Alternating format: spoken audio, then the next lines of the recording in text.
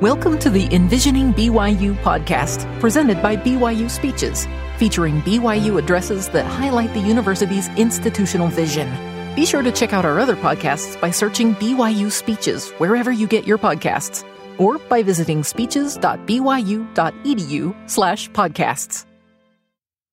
Karl G. Maeser was principal of Brigham Young Academy and general superintendent of church schools when he delivered this Founders Day address titled History of the Academy on October 16, 1891.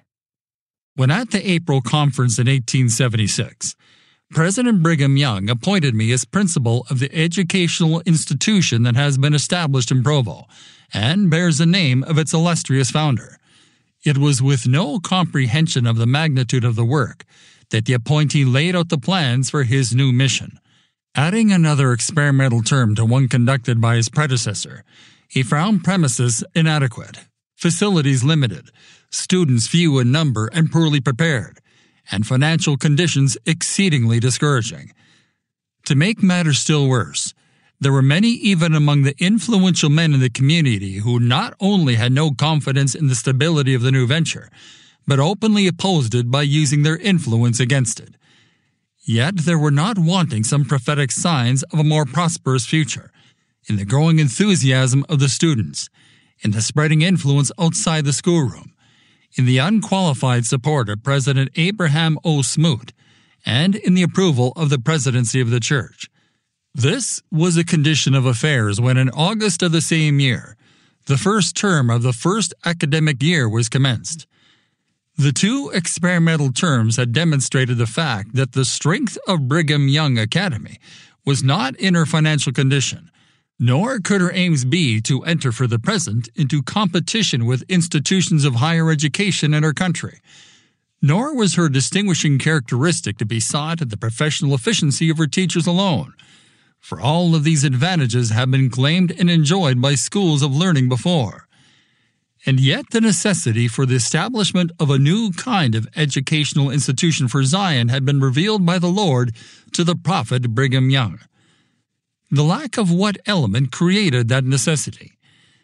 It has been said that the saints will be saviors upon Mount Zion, that they are destined to redeem the world.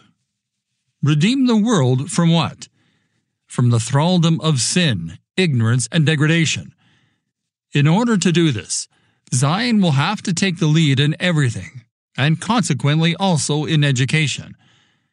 But there is much education already, much science, much art, much skill, and much so-called civilization. In fact, so much that this generation is fast getting into the notion that they can get along without a god, like the Titans of old who wanted to storm the heavens by piling one mountain on top of another.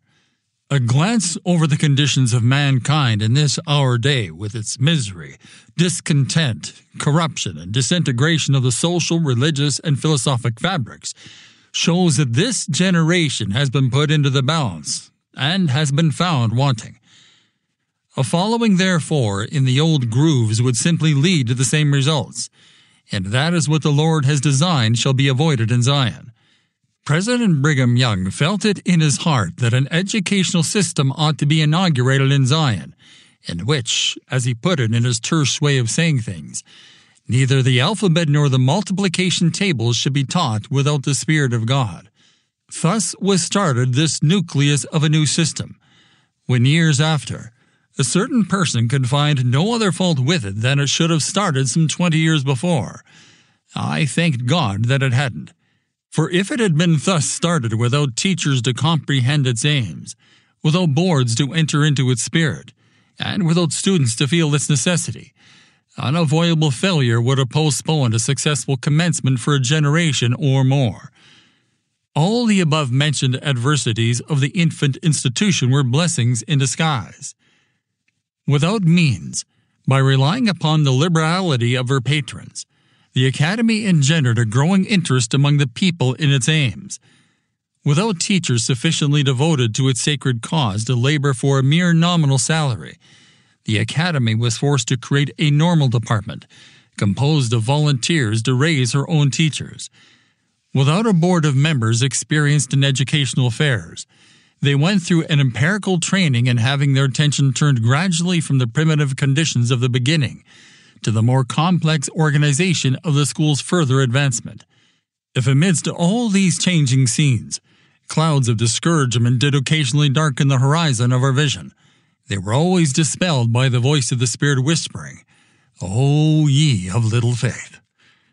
Amid the ever-changing scenes of development which the Brigham Young Academy has passed through, whether holding forth in one single room under makeshift arrangements, or enjoying the benefits of more suitable facilities, whether in rented premises, fitted up for the time being, or in her own palatial habitation, whether laboring according to the humble program of the primary and intermediate grades, or aspiring to academic or collegiate honors, there must go through it all like a golden thread, one thing constant: the spirit of the latter-day work. As long as this principle shall be the mainspring of all her labors, whether in teaching the alphabet or the multiplication tables, or unfolding the advanced truths of science and art, the future of Brigham Young Academy will surpass in glory the fondest hopes of her most ardent admirers. You've been listening to the Envisioning BYU podcast, presented by BYU Speeches. Please check out our other podcasts of recent speeches and classic speeches, as well as BYU Speeches compilations on marriage and love, overcoming adversity, Joseph Smith, Come Follow Me, By Study and by Faith, and Jesus Christ, our Savior and Redeemer. Go to speeches.byu.edu and click on Podcasts for more information. You can also find all BYU Speeches podcasts at your preferred podcast provider.